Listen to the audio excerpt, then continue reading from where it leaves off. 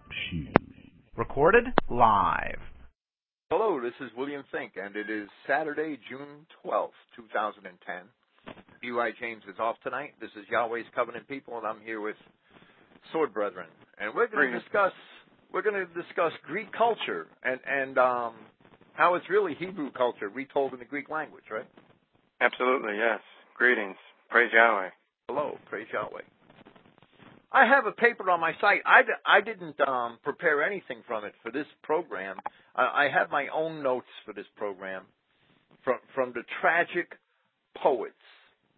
And first, let me discuss this paper on my site. It's called Scripture Parallels in Ancient Classics, or Bible Echoes. It's available on the front page of Christogenea.org.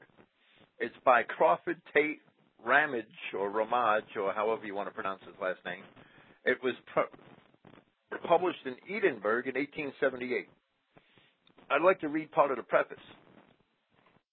In bringing together the finer thoughts of Greek and Roman authors, it was impossible not to be struck by their likeness to what is found in the inspired writings of the Old and New Testament. And I found a lot of that myself in reading the classics. Once you know the Bible and read the classics, you cannot help but see the parallels over and over and over again. To continue, here and there in my Greek and Latin volumes, attention was drawn to this parallelism, but it was done, and he's talking about Greek and Latin volumes that he had written previously, but it was done in too cursory a manner to carry out my views as fully as could have been wished. It has been, therefore, thought that it might not be without interest to enter more at length into the subject and to illustrate the sacred writers by placing alongside of them parallel thoughts which are to be found in profane authors. I am not aware that any complete work of this kind has ever appeared. Of course, this is written in 1878. And he mentions several writers that did draw such parallels in particular works, like Duport from the Iliad and the Odyssey, or Luxdorf, who wrote a small essay comparing the thoughts of Plato to those of the Bible. Schneider, in 1865, illustrated the doctrines of Christian religion and what he thought of it from the classics. And all these are only available, according to Ramage, to the learned and are of a limited nature, where his work has a wider scope and aims at bringing within reach of a large body of educated men through their knowledge of the classical language, though their knowledge of the classical languages may be slight, the profound thoughts of the ancient poets and philosophers that may be regarded as little else than the echoes of the inspired writers. And that's, I concentrated on the tragic poets with this program tonight in my own notes, and that's because that they're very early. They date to the 5th century BC, and they tell stories that occurred long before their own time in many cases. Their tragic poets are centered around the Trojan War and sometimes around the Persian Wars. And to me, they're probably, it's the first, well, there were elegiac poets and bucolic poets, but the tragic poets are the first poets that sought to tell long stories in their poetry. Next to the epic poets like Homer, who preceded them by about 100 years. The Trojan War was what, the 11th or 12th century BC? Well, right. The Trojan War is commonly dated, and I mean, Thucydides is confident enough to put an exact date on it. And according to Thucydides, if I'm not mistaken, the fall of Troy would have been about 1185 BC. And the war having lasted 11 years, it probably started around just after the turn of the 12th century BC, yes. And most modern historians several decades ago would have said that the war didn't happen and the city never existed. Right. And subsequent discoveries have proven them wrong. Well, there are discoveries that have proven them wrong, but, Troy itself is very elusive, and they've, even the, I can't think of his name right now. I'm drawing a blank. Schliemann is his name. Even the Troy supposedly discovered by Schliemann, if that is indeed Troy, is very small compared to descriptions of the city. And I didn't copy it out, but in Euripides, it says that you cannot even see the footprint of its walls, that every stone was removed from ancient Troy to help rebuild the surrounding cities, which suffered damage during the wars of the Danaans against the Trojans, but not as much, where Troy was leveled. And the tragic poets say that they actually removed the stones to help rebuild other cities. So I mean, that would make very much sense. That's why we don't really find Troy or anything as big as what we should think to be Troy, because the Greeks themselves testified that all the stones of the walls were removed. Okay, this is a big topic. I think that once somebody studies the classics, and if they know the Bible, they come to the full realization that Greek mythology is the Hebrew story retold from exactly the point that the Hebrew Bible says that the children of Israel of the dispersion would have it from, and that's from the pagan Canaanite paganism way of thinking, because the children of Israel were put off from the land. There was a dispersion of Israel because they had turned pagan. And I'm going to give many examples here. I don't know if you have your own comments, Brian, but I'm going to start with Aeschylus, Prometheus Bound, from line 755. And I'm going to read about 6 lines of dialogue here. All right. And this is, Prometheus was supposedly one of the gods, and he was being punished for bringing fire to man. This is one of the earliest Greek myths. He was being punished for bringing fire to man, and so therefore he was chained to a mountain in the Caucasus. And Io is a woman that was being punished, I think, by Hera, because Zeus had more or less had an infatuation with her. So Io was changed into a cow and forced to wander the planet, wander the oikumene, or the world. So the Greeks certainly had a concept of deities or non-corporeal beings mating with mortal women.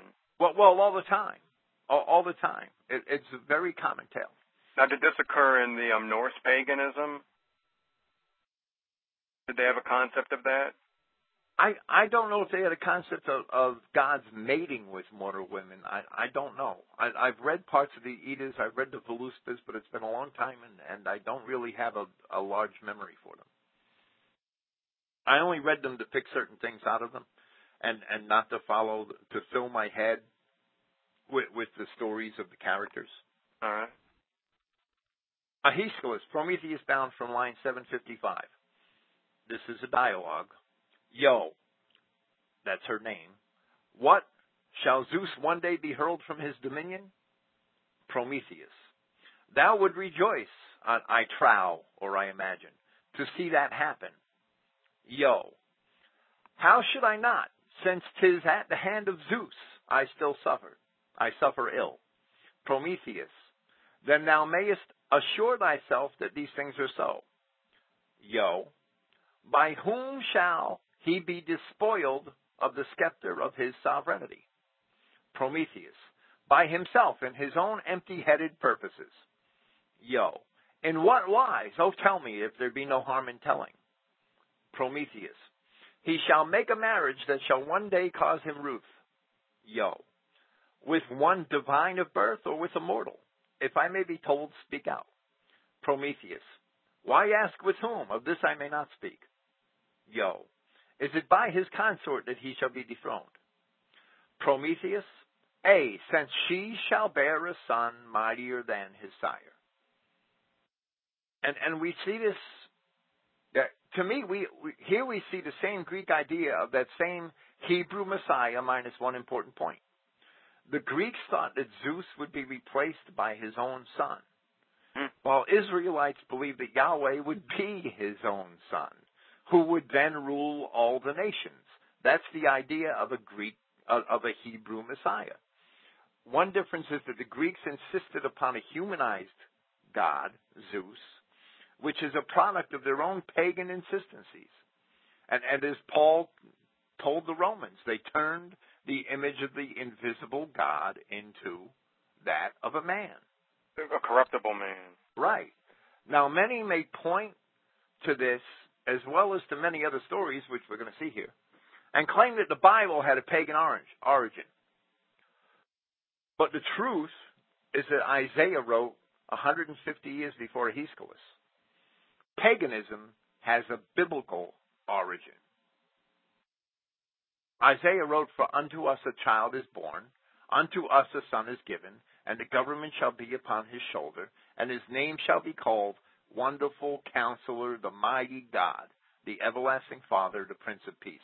The idea that God would be born as a child is probably much older than Isaiah. It's the ancient Hebrew promise of a Messiah right from the beginning, which is we start to see in Genesis chapter 3. And the Greeks took that idea with them in their dispersion, and they paganized it. But it's clear that the Hebrew story is much older. So this common notion that the Christian Bible or the Hebrew Bible are just largely based upon ancient pagan traditions, that's just bunk, which is demonstrably false by virtue of the fact that Isaiah wrote over a century prior to these people. So in essence, they stole our traditions. Well, the pagans they were the same people. It's not the pagans versus us. Most of our ancestors were also pagan. It's the idea that the pagans that the children of Israel took with them into the dispersion all of the stories that they were handed down as Hebrews. And in the dispersion, they paganized those stories. So they corrupted everything. Well, yes, and that's because ancient poetry was also ancient entertainment. And the same thing today. Most people are pagans today. Well, look at the corrupted teachings of the church and the common perception in the minds of most people. It is a very pagan perception. They think that there's room at the altar of Jesus for Buddha, the Hindu idols, and whoever else wants to be there, and they'd say that we're not the real Christians because we preach racial purity. The church has always had a large amount of paganism in it. Organized religion has always had that. It attracts people. It mystifies them. They like the stories. They like the varieties of false learning. It's like the weekend trip to the movie theater. All right, I didn't have time to put these notes into any logical order, so it's going to seem like I'm skipping around. What I'm really doing is I'm going through my notes in the order that they appeared in the classics. I'm sorry. All right. Aeschylus, Prometheus bound, from line 324. Therefore, take me as thy teacher, and kick not against the pricks. And this same line appears in Agamemnon, which is another play by Aeschylus, and that's from line 1621. Bonds and the pangs of hunger are the far best mediciners of wisdom for the instruction even of old age. In other words, what he's saying is that when we're in slavery and hungry, that's when we're most apt to learn. And believe me, that's probably true. Have you eyes, he's asking, and lack understanding? Which is also a Hebrew a saying we see in the prophets and in Christ many times. It's right out of the Gospel of Matthew. Well, right, and we're going to see that in the next discussion, in the next little topic I have here at greater length. And kick not against the pricks, lest thou strike to thy heart. And I'm only showing that this kick against the pricks means, and that's the literal translation of it, to offer vain resistance. And that's the same exact wording that Paul used in Acts 26:14. And that's all I want to show is that Paul is using a Greek saying, more or less, all right, in Acts 26:14, where he says, when we were fallen to the earth, I heard a voice speaking unto me and saying in the Hebrew tongue, Saul, Saul, why persecutest thou me? It is hard for thee to kick against the pricks. That's a Greek saying. That's predated Paul by at least 500 years. Paul's repeating a Greek adage. So why would he use a Greek colloquialism if he wasn't a Greek? Well, right, and what I'm trying to point out, and that's only one of them. There are many more, but that's one very obvious one, that Paul used many Greek colloquialisms because the cultures were basically very, very similar. An Edomite Jew wouldn't know that colloquialism, would he? Well, they might, because they understood the Greeks and read the Greeks, but the Edomites were very They were not Judeans by any means. They were not Hebrewists from that viewpoint. They brought their own religion, this tradition of the elders, into Hebrewism, but and that gave us Judaism. But that's they were very resistant to Greek culture in many ways. Okay, Aeschylus, Prometheus Bound, from line 447. Now, let me state again that Aeschylus wrote this play, this poem, which is really a play, in the 5th century BC. First of all, though they had eyes to see, they saw to no avail. In other words, they had eyes, but they weren't able to see. They had ears, but understood not. But like shapes in dreams throughout the length of their days, without purpose they wrought all things in confusion. Now, are these not like the words which we see in Isaiah 6:9, which precedes Aeschylus by 150 years? And he said, Go and tell this people, hear ye indeed, but understand not, and see ye indeed, but perceive not. That it's the same exact saying. It's the same. It's put the same way. Are the words the same in Greek as well? Well, Isaiah was originally written in Hebrew, but they are basically, very similar to the Greek words of the New Testament. Aeschylus, from a play called The Persians, from line 176.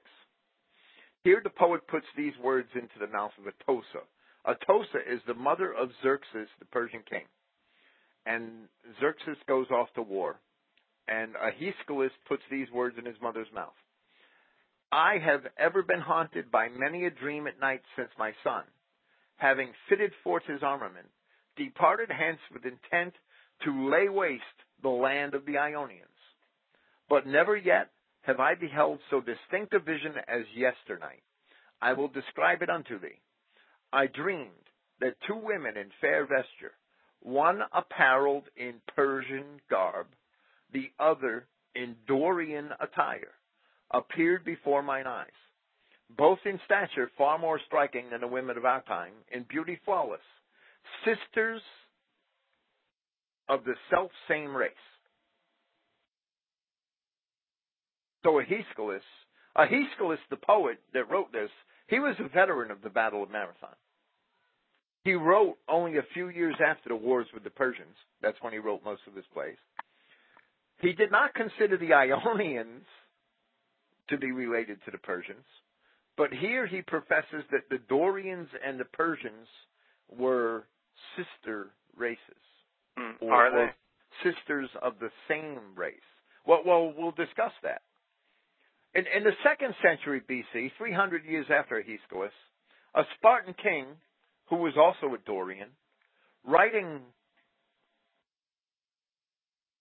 sometime later to the high priest in Judea, professed that the Dorians were derived from the stock of Abraham as well as the Judeans, and that they were kindred. Who declared and Josephus records this letter. I can argue that the Dorians were Israelites who departed from the Levant circa 1100 BC.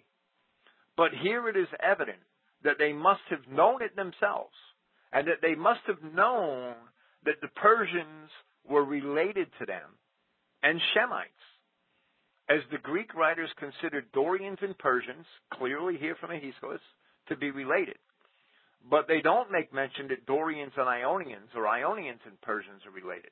And the Ionians are Japhetites. So when would you The say... Dorians and Ionians were allies against the Persians in the wars against Persia. And at the time those wars were happening, they were basically all racially cousins, right? This is well before the Persians became polluted in the modern people they are today. Well, right. They were all white. They were all white, Adamic people. They were all fair and fair-haired and white-skinned.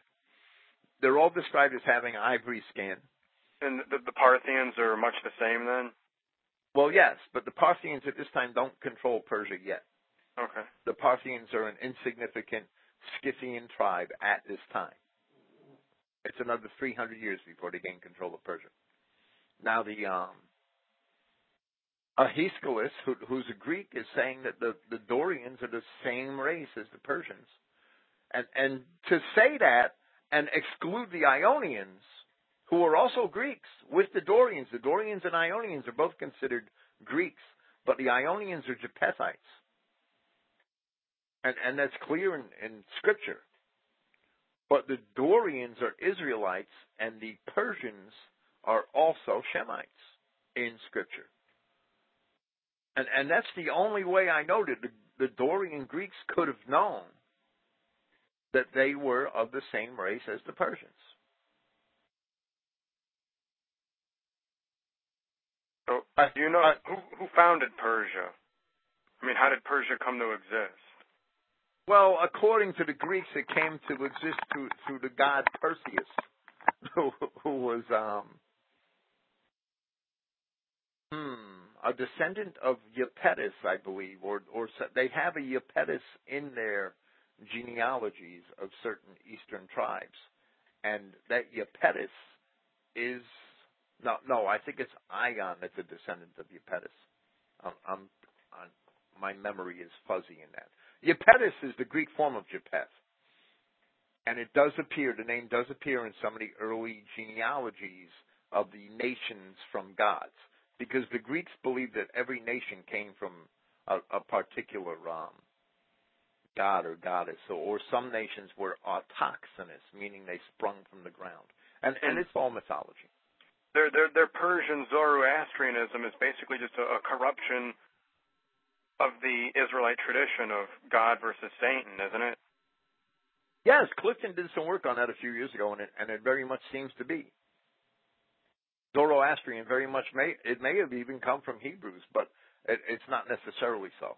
But it's definitely a light versus darkness, good versus evil, Yahweh versus Satan religion. And the reason there was so much resistance to Islam when Islam came into that region in the 6th, 7th, and 8th centuries is because the people recognized it as an alien religion that had nothing to do with their traditions. Okay, Aeschylus, the Persians, again, from line 640. Here, Atossa, the queen mother of Persia, is lamenting the Persian loss of the Battle of Salamis, where the Persians lost their entire navy to the Greeks in one day. And while she stands at the tomb of her dead husband Darius, who's the father of Xerxes, Darius is dead when the war begins, when Xerxes invades. He actually died in a prior battle. The spirit of Darius is conjured at his tomb, and Atossa, his wife, who's still living, has a conversation with him. Lines such as these appear in the story, and I quote, "O earth, and you rulers of them that dwell in the netherworld, vouchsafe, I implore that the glorious spirit, the God of the Persians," and the emperors were seen as gods, right, in Egypt and Rome and even in Persia, "whom Susa bore, may quit his abode. Send to the upper world him who's like Persian earth never yet entombed. O Idonius, Idonius." Now, that's strange because Adon is a Hebrew word, means Lord, right? "Thou who conveyest shades of the spirits of men, to the upper air, suffer our divine Lord Darius to come forth, In other words, that they're conjuring his spirit. And this is in Aeschylus's play. But the spirit is conjured, and Aeschylus depicts Darius as having a conversation with his wife, Atossa, who is still living. And this, to me, is reminiscent of 1 Samuel chapter 28, where Saul has the spirit of Samuel conjured up from among the dead and has a conversation with him. So we see that the Greeks had, and this is evident in many other places, the same ideas concerning the Hebrews of the dead and of the sojourn of the spirit in Hades, or which was the Hebrew Sheol, or the netherworld. So to them, Hades is basically the grave, right? Well, no. Hades was the abode of the dead, where the spirits of men stayed until they were judged. All spirits, right? Well, at that time, yes, and I would say that was the Hebrew belief also before the sacrifice of Christ on the cross. So these people today that think as soon as you die, you either go to a big fiery pit or you're on a cloud playing a harp. Where are they getting that from? Disney movies? Well, they're getting it from misinterpretations of ancient mythology that were the work of the early Catholic Church. That's where they're getting it from. Christ smashed the gates of hell. There is no more Hades. There is no more netherworld for the spirits of Adamic men. So when we die, we just go to the grave until the judgment. No, when we die, we're present with God. If you're an Adamite, when you die, you're present with God. That's Christian. That is the New Testament scripture. That is what the New Testament teaches.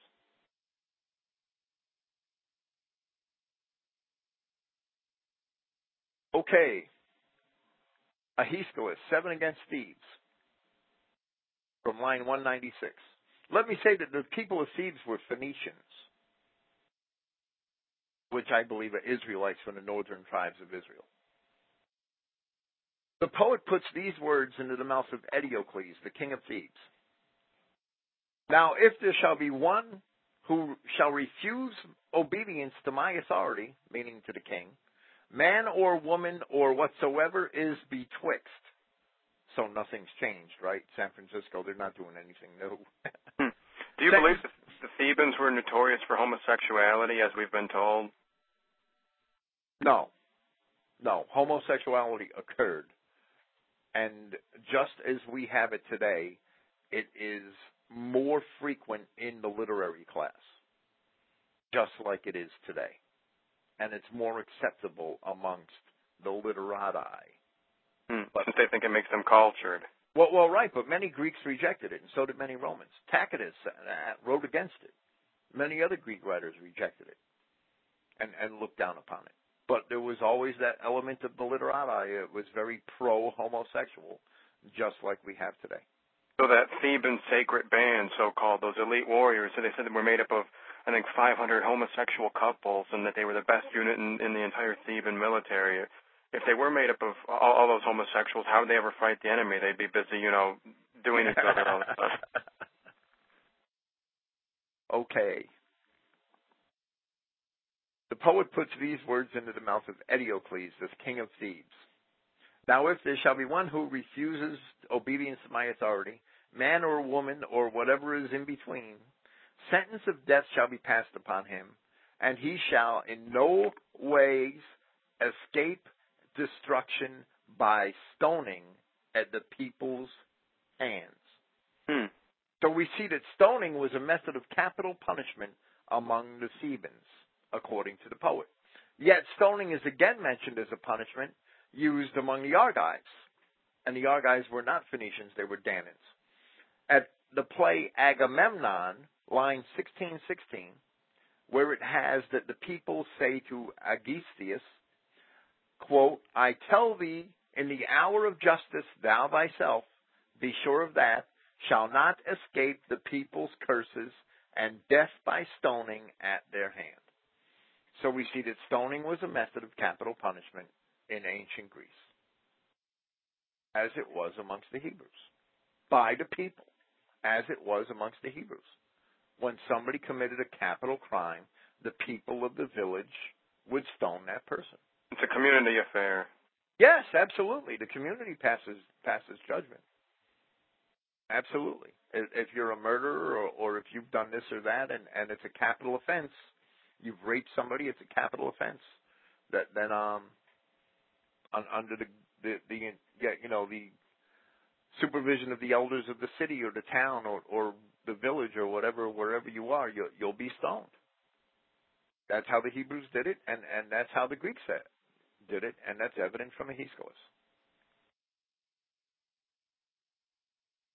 Okay, Aeschylus, Agamemnon. Again, a play about Agamemnon. Agamemnon was the chief of chiefs at the war against the Trojans.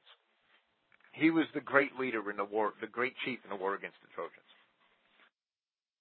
The poet puts these words into the mouth of Cassandra. Cassandra being the wife of dead Prince Hector of Troy. The mother of Hector of Troy. Apollo, God of the ways, my destroyer.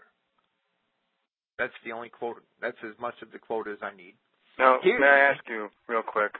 I saw a modern recreation of the fall of Troy, and they portrayed Agamemnon as raping Helen. Is there any evidence at all in the classics that occurred, or is that just a Jewish fantasy? That's a Jewish fantasy because Helen wasn't recovered at Troy. Here the name Apollo is derived from a participle form of Apollumi by the poet, which means to destroy. And Cassandra says, Apollo, God of the ways, my destroyer. Apollo is also called God of the ways, as he was seen to be a protector by the pagans on journeys. And indeed, that's another meaning of Apollumi, as used by Greek writers, which was to be driven off. And this is the word translated lost of the Israelite sheep in the New Testament. The Hebrew Old Testament makes mention quite often of a destroyer, often referenced as an angel. And we see the word Apollyon, which is a slightly different form of the verb, which gives us the name Apollo and the word destroyer. And that's used in the same sense at Revelation 9:11. So I would assert that the idea of Apollo came from the Hebrew idea of the destroyer, the angel of death. And Aeschylus, the libation bearers, from about line 36.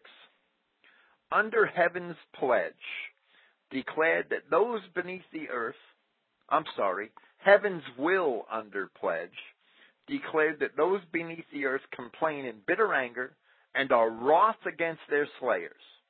For what redemption is there for blood once fallen on the earth? Now let me read from Genesis 4:9 and 10. And Yahweh said unto Cain, Where is Abel thy brother? And he said, I know not. Am I my brother's keeper? And he said, What hast thou done? The voice of thy brother's blood crieth unto me from the ground. And Revelation 6:9 and 10.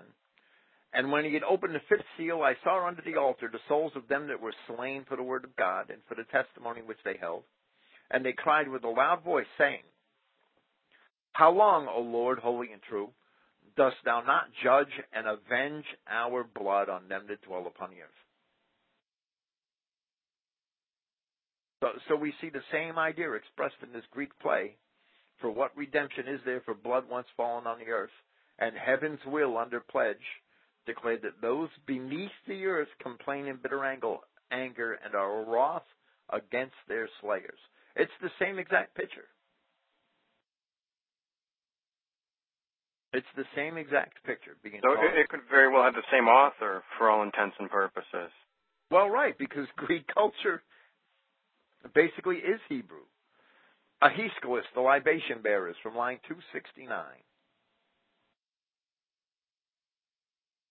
Well, the mainstream people, where would they claim the Greeks came from, or how their culture came about? Just random chance? Well, they claim that the Aryans came down from the north and inhabited the lands around the Mediterranean. Well, where did they come from? They don't, all right. There's a book by J.P. Mallory. It's not a good book, but it's probably one of the more balanced books on the Indo-European question. Even though Mallory totally dismisses the idea that the Indo-Europeans are Hebrews, and I'd love to debate with him. Well, he has notes in his book, In Search of the Indo-Europeans, from about 24, maybe 28, 30, whatever, a couple of dozen, let me say, anthropologists or archaeologists studying the origins of the Indo-European people. And he presents a map of Europe. And he has a different color shading for every proto-Indo-European homeland, in other words, the original homeland of white people, and every anthropologist or archaeologist and where they believe that was. So there's different shading all over this map of Europe, and just about every area in Europe is covered except for maybe Sicily and Mesopotamia and the Caucasus Mountains. In other words, for every anthropologist, there's a wrong theory about the origins of the Indo-European people. If you had 100 anthropologists, you'd have 100 wrong theories concerning the origin of the Indo-European people. Because none of them want to accept the fact that first, the Jews aren't Jews, and second, our origins are in Mesopotamia. It's without a doubt. When you study the classics, they don't want to study the classics. There's only one, and I have one of his papers on Christogenea, the only scientist, and I'll say scientist from the point of and he is, I do consider the man to be a scientist. He's a Russian. His name is Grigoriev, and he is an anthropologist that has tracked all of the Indo-European people back through language and archaeology to what he calls Kurdistan. Now, Kurdistan, ancient Kurdistan, Kurdistan doesn't exist as a country. There are a people called the Kurds, and they're a race-mixed people. They're not pure. They're brown, basically. Yes. However, they inhabit a land that takes up pieces of Far Eastern Turkey, northern Iraq, northern Syria, southern Armenia, and southern Azerbaijan. And when you look at that land in ancient times, it includes ancient Media, where Herodotus says that they were the first people ever called Aryans, and he's talking about Medes, but he might be talking about Israelites among the Medes. Would that be ancient Assyria they're basically inhabiting? Well, it's the far north of ancient Assyria and Syria, which is the area called Padan Aram in Genesis. And Abraham came from Padan Aram. And Abraham sent back to Padan Aram for Isaac's wife and made sure that the wife came from somebody of his kin in Padan Aram. And Isaac sent Jacob to Padan Aram for him to obtain a wife. And that's Kurdistan. That's Kurdistan today. And Grigoriev is the only Indo-European writer that I've ever seen make these assertions. And he makes them from a purely scientific viewpoint, from a study of anthropology, archaeology, and language. And he's right. He is so close to the truth that he's everything but identity. He in name. He even talks about the Scythians passing through this same area and crossing into Europe in the 7th century BC. Well, that's exactly congruent. It's exactly congruent with the identity hypothesis. Because that's where the Scythians came from, and that's when they came. from Mesopotamia and the cities of the Medes into Europe. His name's Grigoriev. It's Grigoriev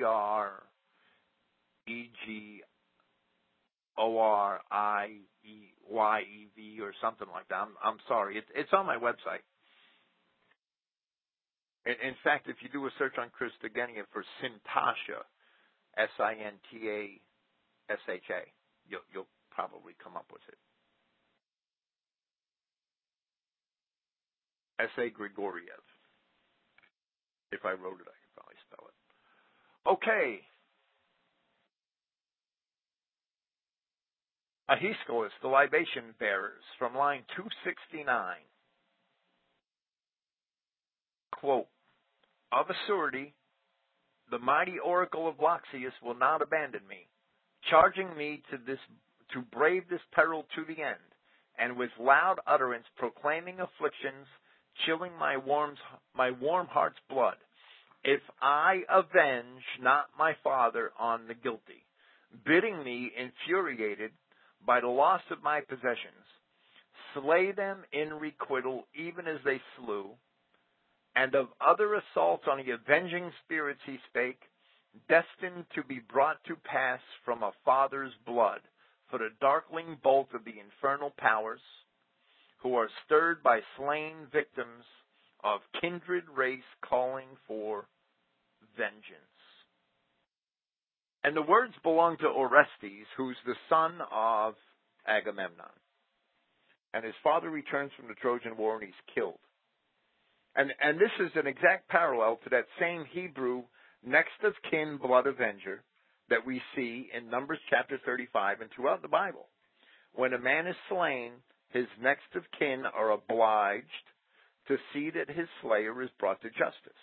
Now, Agamemnon, he was killed by his wife, right? Do you believe that? Well, right. And that's why Orestes travails over avenging his father. Because it was his own mother and her lover who killed him. But my point is that this is one example, and there are many examples, and we'll probably see more. And not to mention that Agamemnon, if you believe what the classics say, he took Cassandra from Troy basically as a captive concubine, didn't he? And that's right out of Deuteronomy, isn't it? Yes, and I'm sorry, his wife's name was Clytemnestra. Clytemnestra was his wife, and she killed him. She killed Agamemnon. Whereas when non-whites sack a city, they don't take a woman as a concubine wife. They gang rape her and chop her head off. Well, yeah, the Greeks took all the women of Troy for their own after they destroyed the city. And they brought them back to Greece, basically, and married them. Well, that's what all the stories say.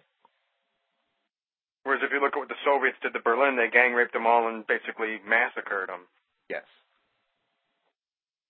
They did.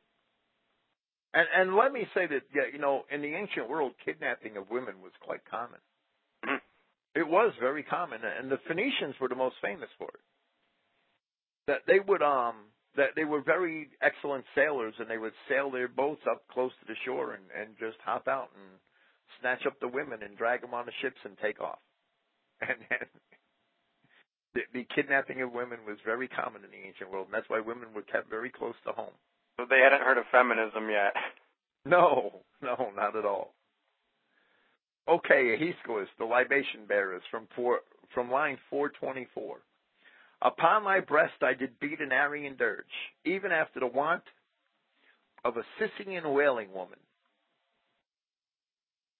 Okay, an Aryan dirge. Aria was a district of Persia. A Scythian wailing woman.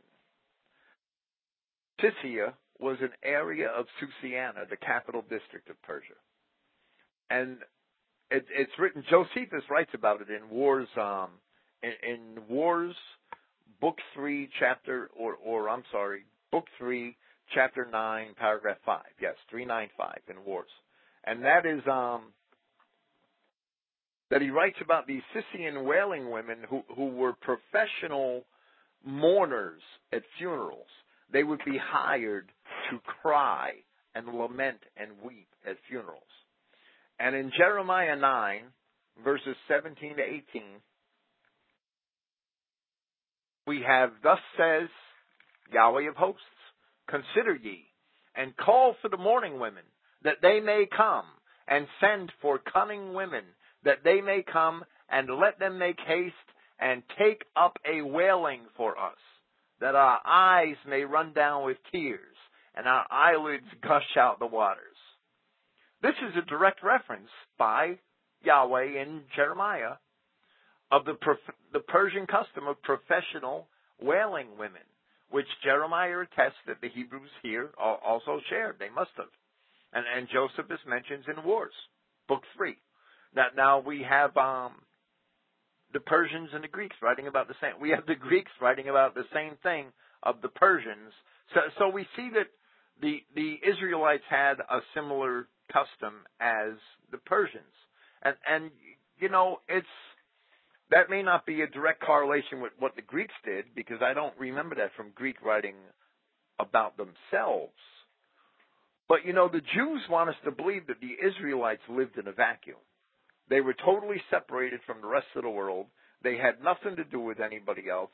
And that just falls apart when anybody reads ancient literature.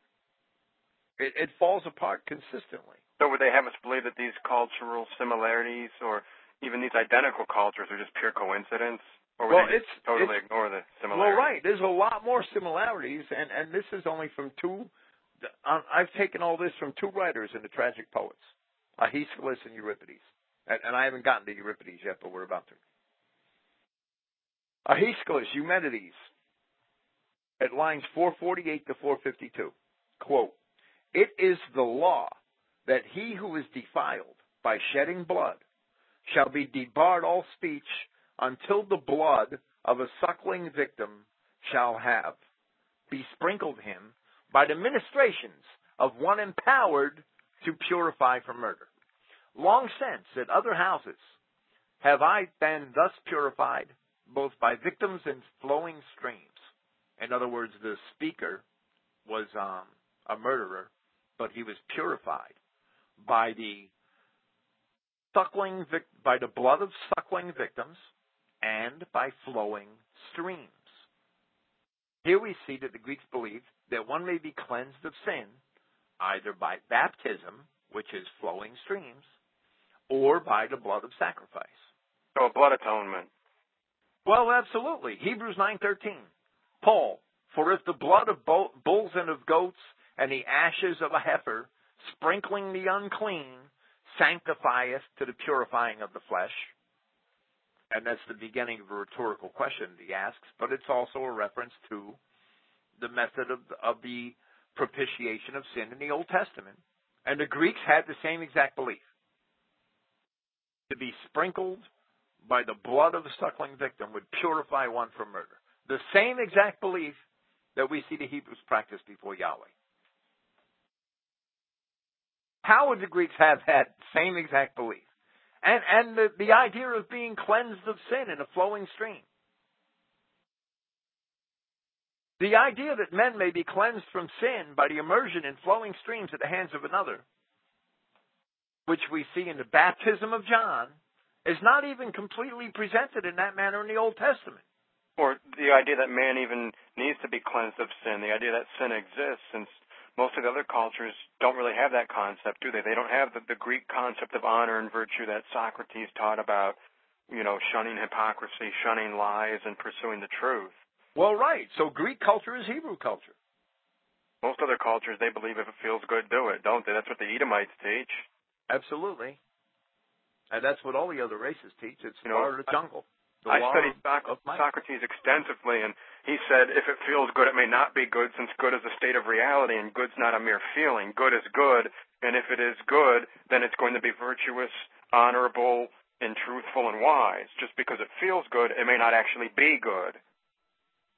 He basically condemned the people that taught if it feels good, it is good, as sophists.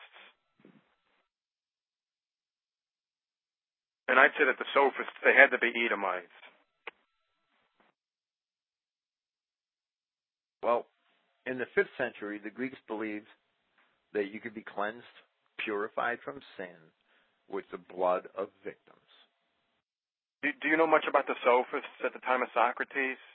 No, I didn't study the philosophers. I stayed away from the philosophers. Basically, a whole bunch of rhetoricians were going around, mainly Athens at the time, and they were from a school of thought that it didn't matter what you said as long as you packaged it and delivered it well.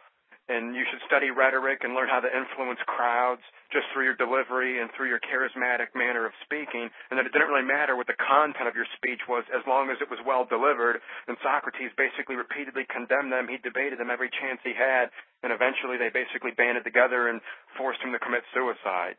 Since they didn't want him around, they said that he was corrupting the youth.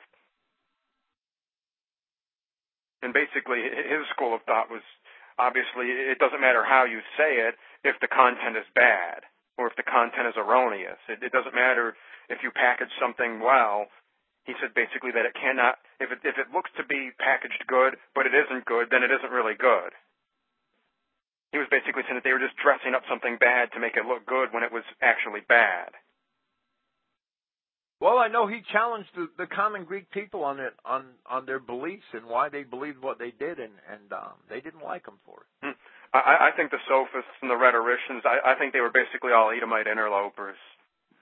They were basically pushing an idea that was alien to Greek culture, the idea that style matters more than substance. Well, I wouldn't doubt it, and that's why I stay away from the philosophers. I believe that whenever you see that a rash of sectarianism like you see in the Greek especially in the 3rd and 4th centuries BC, and that's when most of those philosophers wrote. That you see a whole bunch of interlopers. Yes, I agree with that. And basically, some of the rhetoricians taught that good things could come from something bad, and Socrates disagreed with that premise. Well, like I said, I stay away from the philosophers and lean towards I only read the poets and the early poets, and that's because early on in Greek writing, poetry was supreme, and that's the way they transmitted their myths and their histories, where the historians were scarcer. And the only real early historians that are, I think, worth anything are probably Herodotus, Thucydides to an extent, and Herodotus and Xenophon. But there aren't a whole lot more from that era that actually exist anymore. Okay, Euripides, Bacchae, from line 206. But first let me say that the Bacchae is a play about the feast of Bacchus, which is another name for Dionysius, the Greek god of wine and revelry. And Dionysius was said to have come from Syria. Now, the poet puts these words into the mouth of the character Tiresias. Quote, "Will someone say that in preparing to dance with my head crowned with ivy, I show no respect for my old age? No, for the god has not distinguished old from young where dancing is concerned. He wants to receive joint honor from everyone and to be magnified by all without exception." So here we see that dancing is directly connected with the worship of a pagan god. And where is this in the Bible?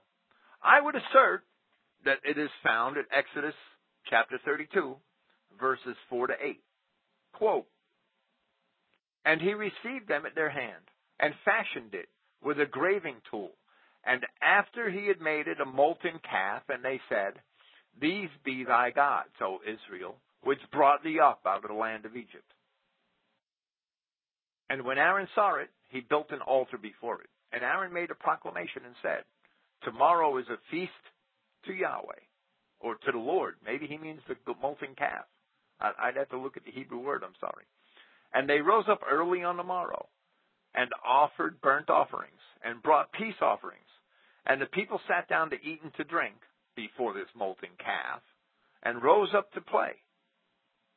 They sat down to eat and to drink, and rose up to play. "And Yahweh said unto Moses, Go get thee down, for thy people, which thou broughtest out of the land of Egypt, have corrupted themselves. They have turned aside quickly out of the way which I commanded them. They have made a molten calf, and have worshipped it, and have sacrificed thereunto, and said, These be thy gods, O Israel, which have brought thee up out of the land of Egypt." And there we have it. I believe that when the people sat down and to eat and to drink and rose up to play, that they were dancing in connection with pagan worship. So they were dancing around their little idol. Well, that's what I believe. Yes, that's what I get out of those verses. Don't they basically do that today? Yes, it's exactly what they do today. And they're Dancing with the Stars and American Idol. Dancing is, and this is, a lot of people scoff at the old time Protestants who excoriated. They wouldn't accept dancing at all. They said it was satanic. They said it was evil, and now we see why. Well, Dancing people make. Oh, sorry, go on. Dancing in ancient Greece was connected with the worship of idols. Well, from what I've read, when people dance around a bonfire and invite spirits and gods to take possession of their bodies in ancient Greece? Well, they had a lot of mystery rituals, yes. And that's what that was what the Bacchae was all about. Women would run half naked through the forests in a fit of drunken revelry and intone that the God took possession of their bodies, so yes. How is that any different from the Pentecostals today, where the women say that they're drunk on the Holy Spirit and then they start jibber-jabbering in angelic languages that they roll around on the ground or dance around comically? And Greek men were actually very guarded of the forest where the Bacchae orgy was taking place, because they didn't want other men sneaking in and into where the women were making the celebration and pretending to be Dionysius and having sex with their wives on the forest floor. So now we have all these televangelists pretending to be Jesus seducing women. Euripides at Iphigenia at Aulis, lines 70 to 75. The man who judged the goddesses, that's how the Trojan War began. So runs the story men tell, which is the story of Alexandros, or Paris's, judging Athena, Aphrodite, and Hera. The man who judged the goddesses came from Phrygia to Lacedaemon, dressed in gaily colored clothing and gleaming with gold jewelry, the luxury of barbarians.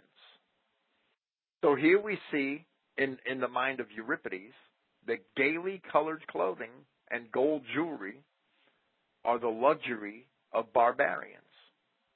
At Joshua 7:21, it can be seen that Israelites also despise these things. Quote, "When I saw among the spoils a goodly Babylonish garment, and 200 shekels of silver and a wedge of gold of 50 shekels of weight, then I coveted them and took them, and behold, they are hid in the earth in the midst of my tent, and the silver under it." Now a plague was caused in Israel over that, right? Yes. Euripides, Iphigenia et Aulis, from line 1062. Quote, "Loud was their cry, O daughter of Nereus. Chiron the prophet, who well knows the song of Phoebus, says that you will bear a son who will be a light to Thessaly." Now that's just a comment on the language, that a daughter of Nereus is told by a prophet that she will bear a son who will be a light to Thessaly. And that's very much like the prophecies concerning Christ in the Old Testament. So they basically seem to have just lifted this right out of Isaiah and Jeremiah. Well, right. And that's because they were Israelites who were in the dispersion. So they would have known what the prophecies were. Euripides, Bacchae, from lines 4 to 5. The poet puts these words into the mouth of Dionysius. "I have exchanged my divine form for a mortal one, and have come to the waters of Dirce and Ismenus, their rivers in Thebes." Seeing this in Greek poetry, we can better understand Acts 14:11 to 12. Quote, "And when the people saw what Paul had done, they lifted up their voices, saying in the speech of Lycaonia, 'The gods are come down to us in the likeness of men.' And they called Barnabas Jupiter, and Paul Mercury, because he was the chief speaker." So we see that in the plays of the tragic poets that the gods exchanged their divine form for a mortal one. So now we understand why Paul and Barnabas could have been mistaken as gods having taken the form of men, right? Euripides.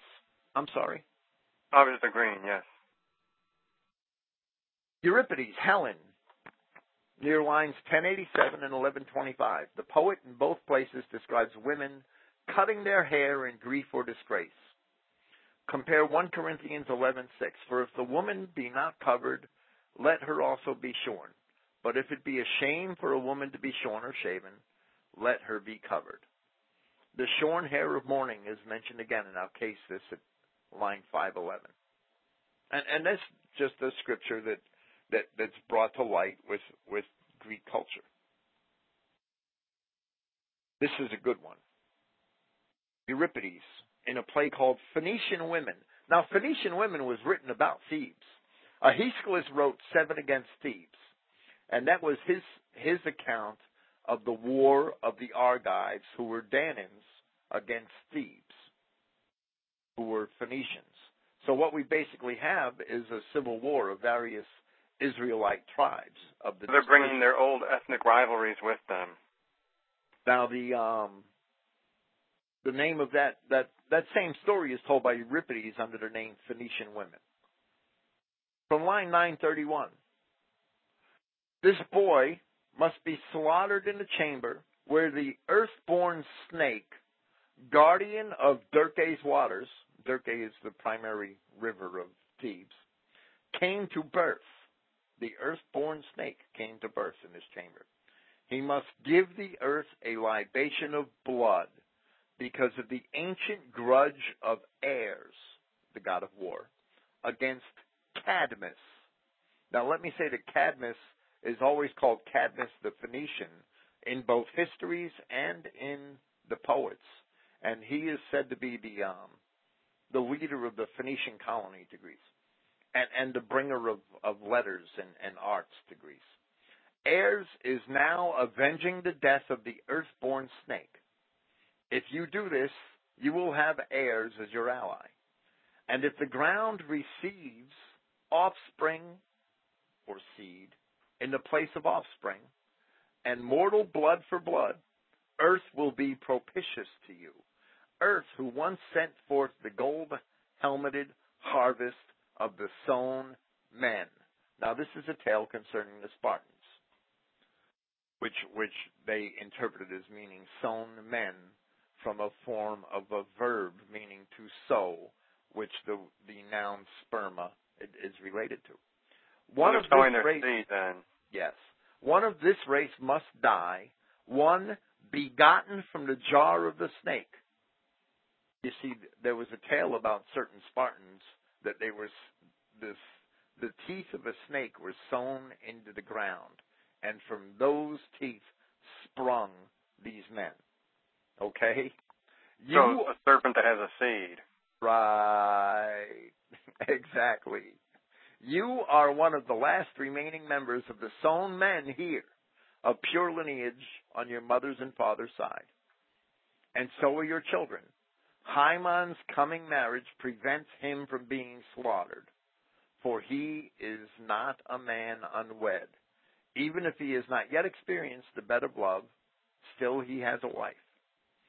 This colt, sacrificial animal for the city, will rescue his fatherland by his death. That's important.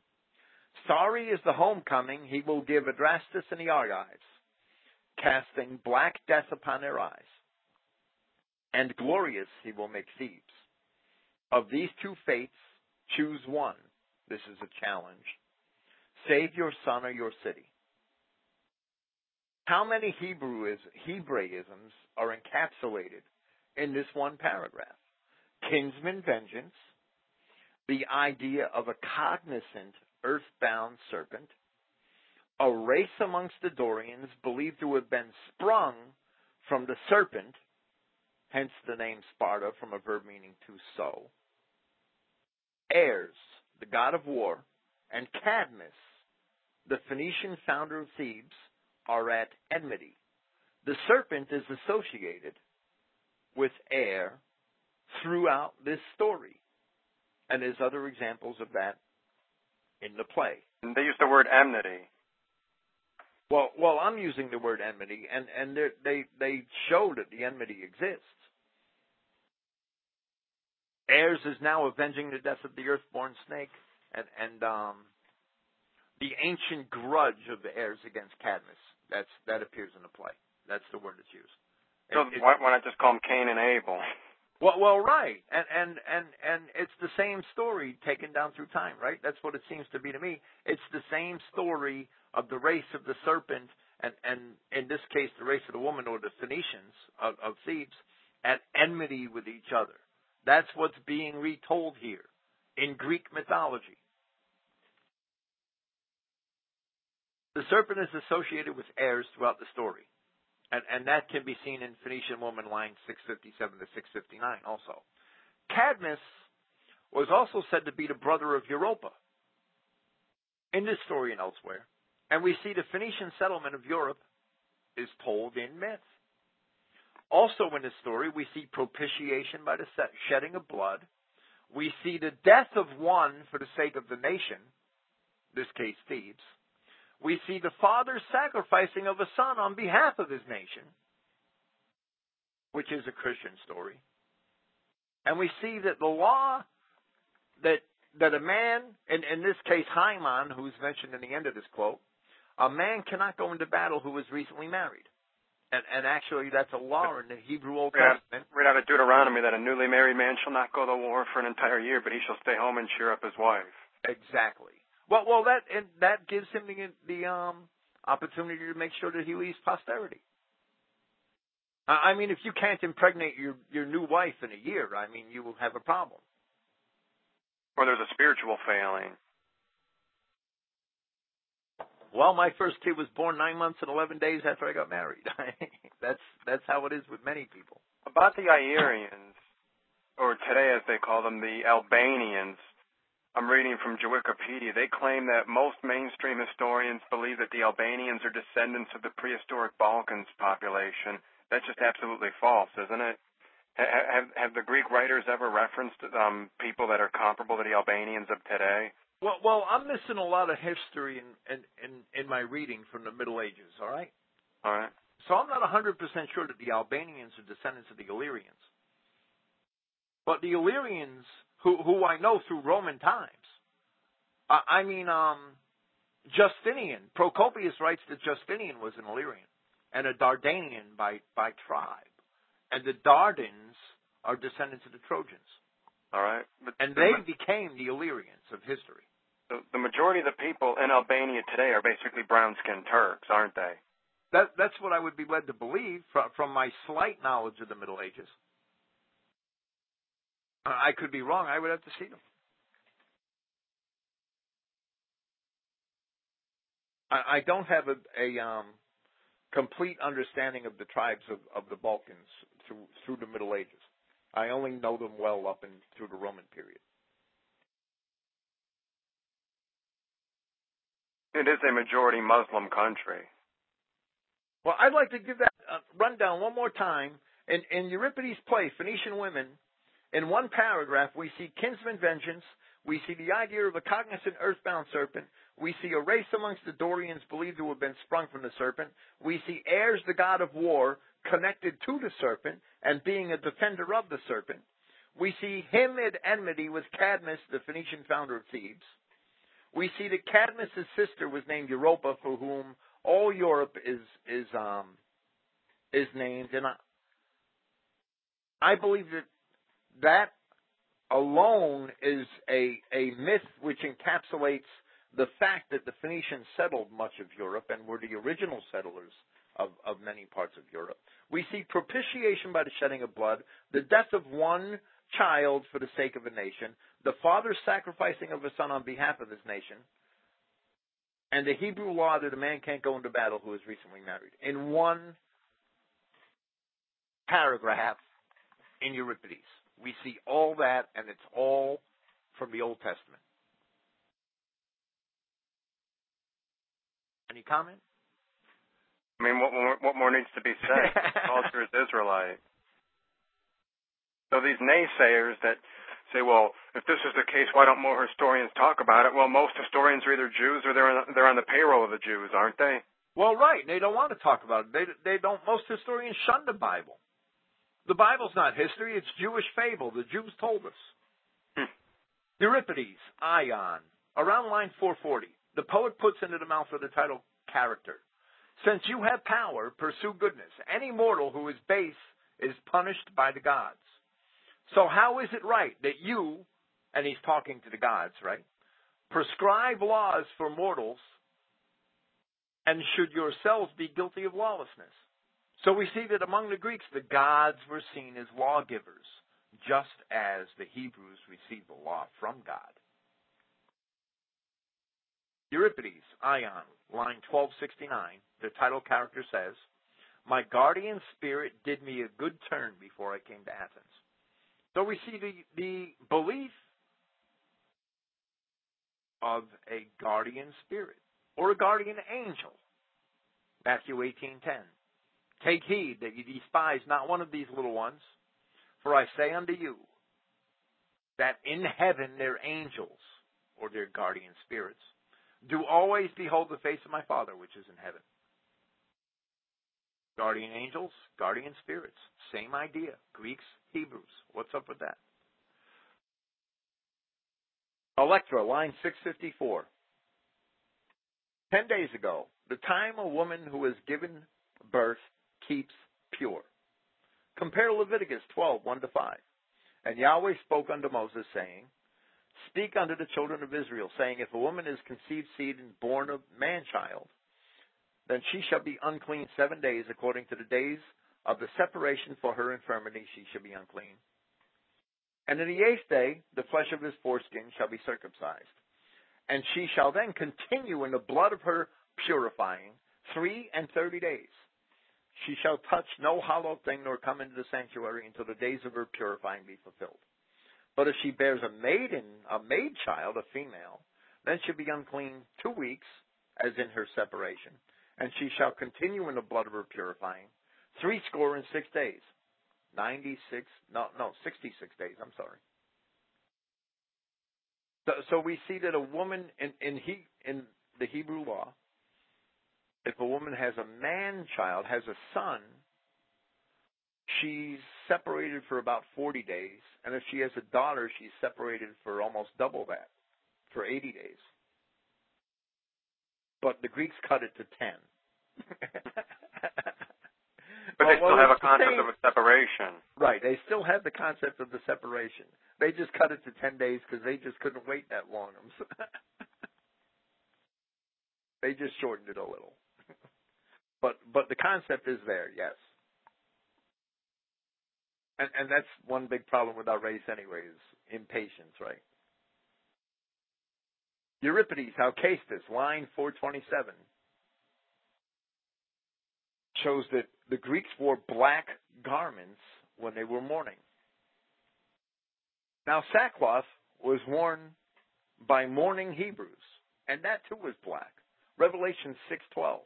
And I beheld when he had opened the sixth seal, and lo, there was a great earthquake, and the sun became black as sackcloth of hair, and the moon became as blood. So the Greeks wore black garments when they were mourning, and the Hebrews wore black sackcloth when they were mourning. Euripides, Alcestis. This entire play is about death and resurrection. The heroine, Alcestis, chooses to die for her husband, Admetus, whom the fates decreed must die, unless another volunteered to take his place. So Alcestis volunteers to die for her husband. He didn't know about it, and die she does. Heracles, seeing this, descends into Hades and defeats death. Brings Alcestis, or Alcestis, back from the grave and restores her to her husband. And that entire theme of the play is about death and resurrection. Even though it's pagan death and resurrection, it's still death and resurrection. It's still the Hebrew story retold in pagan terms. But it is fundamentally a Hebrew story. Absolutely. And you know, it's not, the ancient Akkadians, who were also Shemites, had a very similar story called Inanna's Descent to the Netherworld. And that probably dates to around the time of Abraham. But that doesn't mean that the Hebrews ripped it off from the Assyrians, because the Hebrews and the Assyrians were the same race. They were all Shemites. And so were the Greeks. And the Greeks had to get the story from somewhere. And it's obvious they got it from the Hebrews. Human sacrifice. The theme of several Greek tragic poems, including Iphigenia among the Taurians, Iphigenia et Aulis, and Hecuba, are all about human sacrifice. In the play Children of Heracles by Euripides, lines 579 and 591 to 592, a certain unnamed maiden, about to be sacrificed, laments her maidenhood. In one place in the play, she states, "You see that I am sacrificing my chance of marriage." And in another place she says, "These deeds I have as treasures to replace children and the days of my maidenhood." And this compares to Judges 11:37, where Jephthah's daughter says of her impending sacrifice, "And she said unto her father, Let this thing be done for me. Let me alone 2 months, that I may go up and down upon the mountains and bewail my virginity," or my maidenhood, I and my fellows. Two very, very similar stories. And the Greeks certainly would have placed a premium on that, wouldn't they, on virginity? Well, yes, they did. Unlike our modern progressive society. You said that the Greeks and the Romans wrote and lamented that there were people practicing perversion and calling it progressive and modern. That was Tacitus. He actually lamented the fact that the Romans accepted every form of perversion and called it modern. That's exactly what he said of it. And that's what we have today. That's the same situation we have today, where when someone rejects homosexuality, or when somebody rejects certain other perversions, that they're told that they're old-fashioned. Or you're a Neanderthal. Yeah, right. You're old-fashioned. And it won't be long before we're told if you object to a 70-year-old man buggering a child, well, you're just old-fashioned. Get with the times. No doubt. It's coming. It's probably just about here.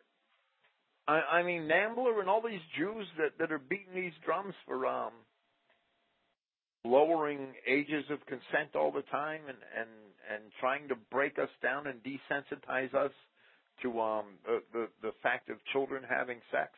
They try and claim that the Spartans and the Athenians were all into man-boy love. Have you found any evidence of that in the classics? Well, let me say this, and this is true, all right?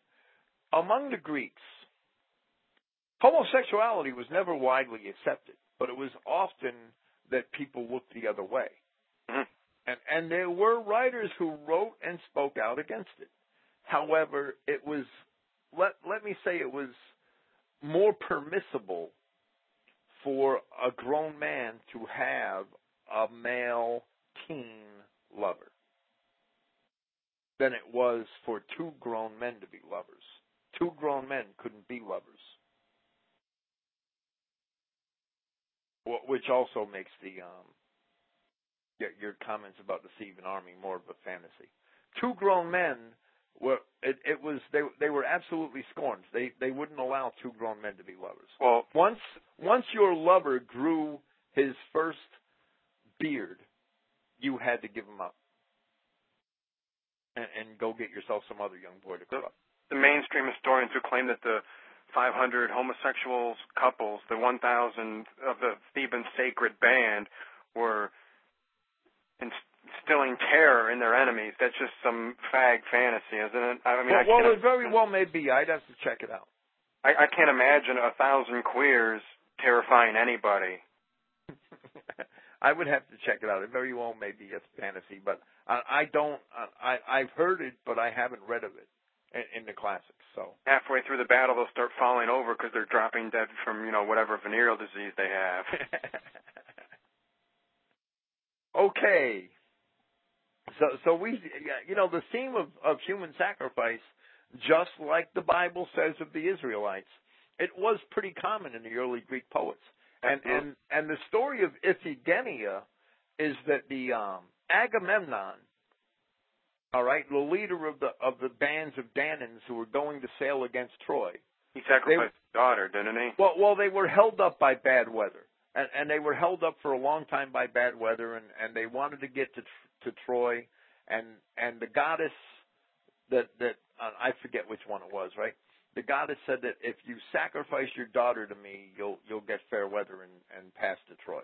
So Agamemnon sacrificed Iphigenia. And then an alternate, and I think the goddess was Athena, and an alternate story was that Iphigenia was snatched off the altar and replaced with a ram or a bull or something, and taken away to the Taurians, which is that's the theme of the play, Iphigenia among the Taurians.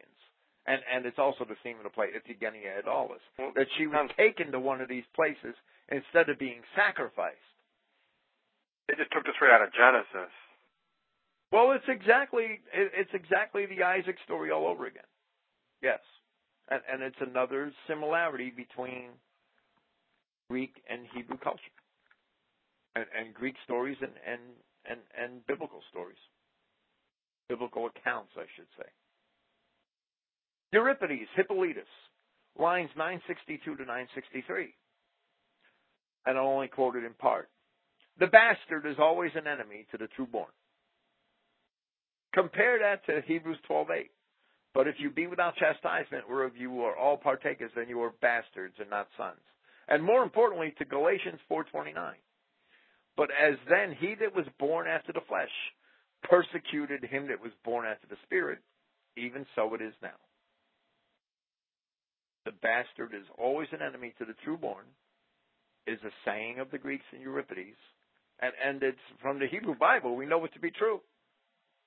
And they're not referring to somebody who is born to a man and woman that don't have a slip of paper issued by the local magistrate. Well, one thing I was going to pull out for this program, and I decided to lay it aside, was the fact that in the tragic poets, marriage happened in a bed, not in an altar. Marriage happened in a bed.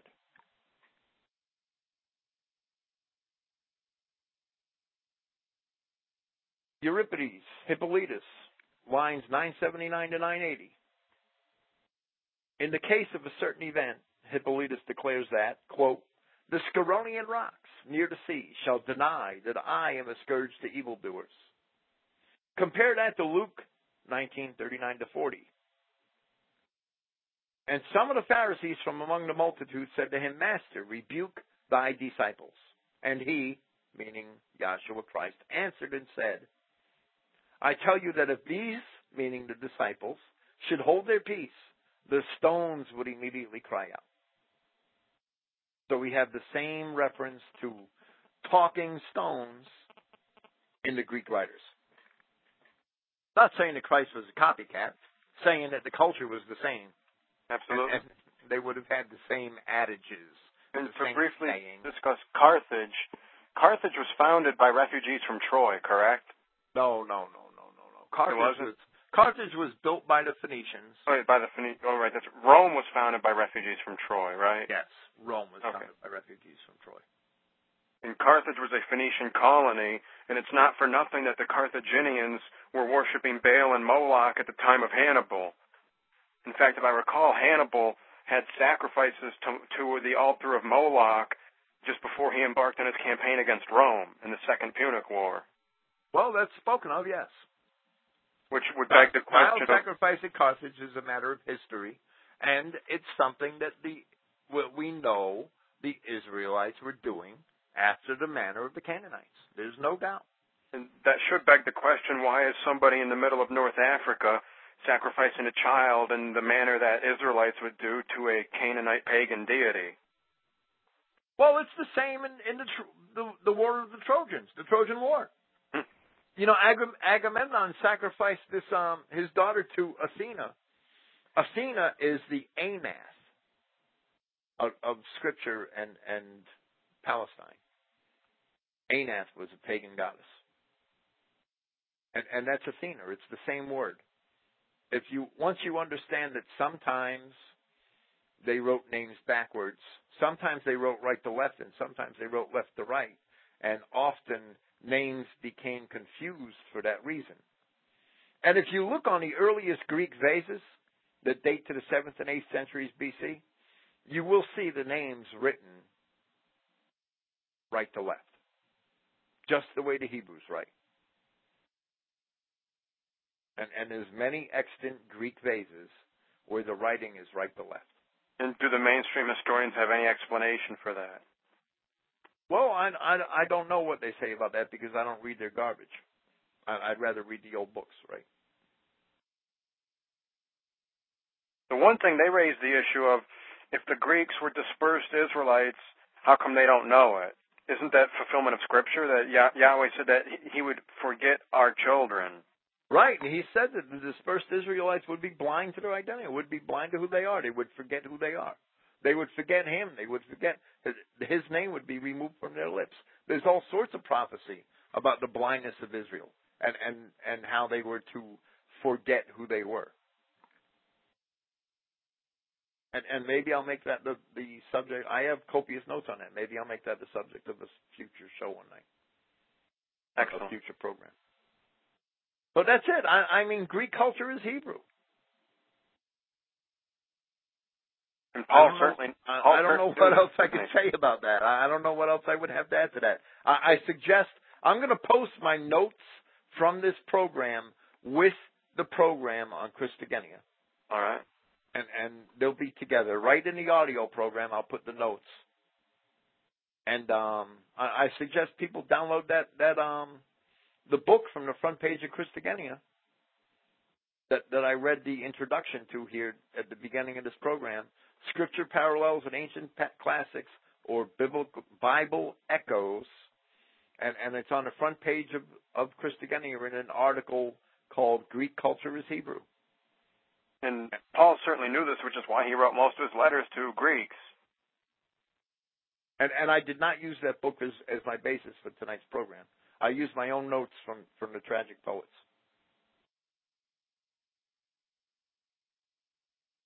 And the book goes into much more detail than my notes do. I mean, he lists hundreds of passages from Genesis in comparison to philosophers and poets and many other Greek writers. And it's really pretty decent. I haven't read the whole thing yet, but I've perused it several times. And he makes a lot of little points, but they're all good points. Let's put it that way. All right. And if we could briefly discuss the Macedonians of that era, Alexander would have been essentially racially a cousin to the Greeks, correct? Well, I believe the Macedonians derived from Danaan Greeks, yes. And I have several passages in the ancient poets to support that with. And I've seen some modern Macedonians, and they look more like Slavs to me. No, the modern Macedonians aren't Greek at all. They are Slavs. But they believe that they are the people of Alexander. Well, what happened? You know, the Slavs pushed down the Danube River and also poured into Greece and Illyria, Dalmatia, and clashed with the Muslims in a lot of those areas, clashed with the invading Turks in a lot of those areas. However, the Slavic people in Macedonia and Yugoslavia as a whole, right? Mm-hmm. They were convinced by Stalin's propagandists from the 1930s that they were the Greeks, that they were the famous Macedonians of Hellenic times. And that was an active program in Soviet schools and communist Yugoslavian schools to convince the Macedonian Slavs that they were the descendants of the Greeks of the Alexander and Hellenic times. So today we have several generations of these Slavic people who are convinced that they are the famous Greeks of yore. I mean, it's crazy, but that was Soviet propaganda that did that. So they actually believe that they are something they're not. Yes, they actually believe that they're a race of people that they are not. That's ridiculous. Well, it is ridiculous, but it happened. And look at our people. We actually believe the Jews are something they're not. Well, right, exactly, and so do most Jews. The power of propaganda, it's incredible. But the modern Macedonians are Slavs. They are not Greeks. And they're Slavs that actually sincerely believe that they're Greeks. And most modern Greeks are probably Turks, aren't they? Well, I would say that a great number of the modern Greeks are probably Turks. I've met Greeks that look like Irishmen, but a great number of the modern Greeks are Turks, yes. In any of the so-called Anatolian Greeks, I've interacted with a few people that claim that their family were Greek Christians living in Anatolia in the late 1800s and early 1900s, and they were driven out by the Turks. Were there any Greeks left? They are definitely Turks. There are no Anatolian Greeks left. They're just Christian Turks. I would fall out of my chair if I met an Anatolian Greek that was really a Greek and not a Turk. They're just Turks practicing Christianity. Well, right. They're all part Turk is exactly it. All right, then is that everything you wanted to discuss for now? Well, that's it. And that's it. Greek culture is Hebrew. I think I made my point, and praise Yahweh. I think you made it absolutely well. Praise Yahweh.